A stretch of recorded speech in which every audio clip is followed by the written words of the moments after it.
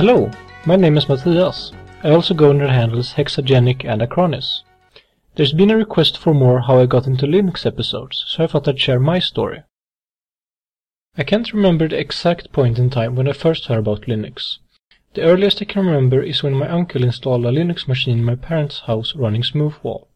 Smoothwall is a Linux distribution primarily designed to be a firewall. We also had a Samba server running on it to provide a central storage for the house. Me and my brother didn't touch the server itself much because we didn't know how Linux worked. It was mostly administrated by my uncle, with me and my brother shutting it down occasionally during thunderstorms. At this point I did not know that there existed a distribution with desktops and had never used a Linux terminal. When I entered what we in Sweden call a gymnasium, sort of a college preparatory school, a classmate introduced me to Puppy Linux, which he had installed on a thumb drive. At this point I still didn't know much what Linux was, but the thought of installing a whole operating system on something as small as a thumb drive quickly caught my interest, so I had him install it on one of my thumb drives. I played around with Puppy Linux for a couple of weeks until I learned about Ubuntu. The friendly messages on their website and their inviting graphics made me download and burn an ISO, which I quickly installed on my school-issued laptop, side by side with Windows. Ubuntu worked great out of the box. I had Wi-Fi, sound and graphics without having to do anything. This is also when I first came into contact with a package manager, which was a concept I now wish existed on Windows.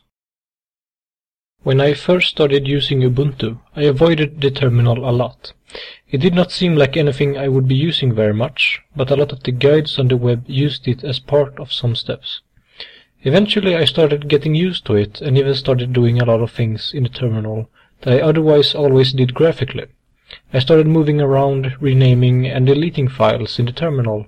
I even stopped using the graphical package manager and installed packages and updated my system exclusively from the terminal.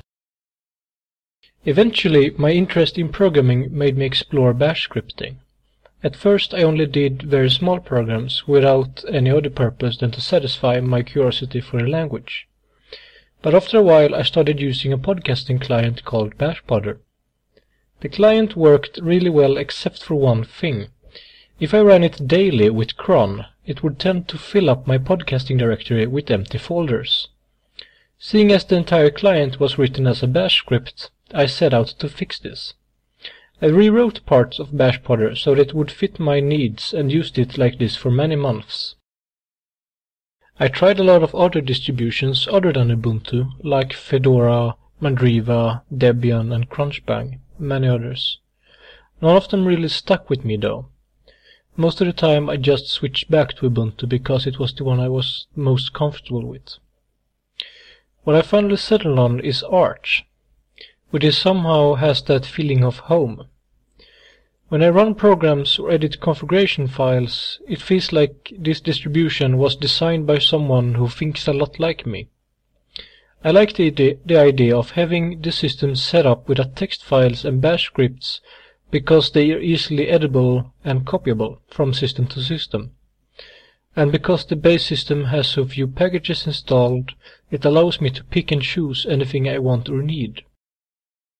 In the end, I don't use Linux exclusively though, as I still use Windows every day for games and collaborating with other programmers, but I do wish more of it was open source. Despite the need for Windows, I try to do as much as I can on my laptop running Arch and my server running Debian. And that's the end of the story of how I got into Linux, and also the end of my first podcast episode.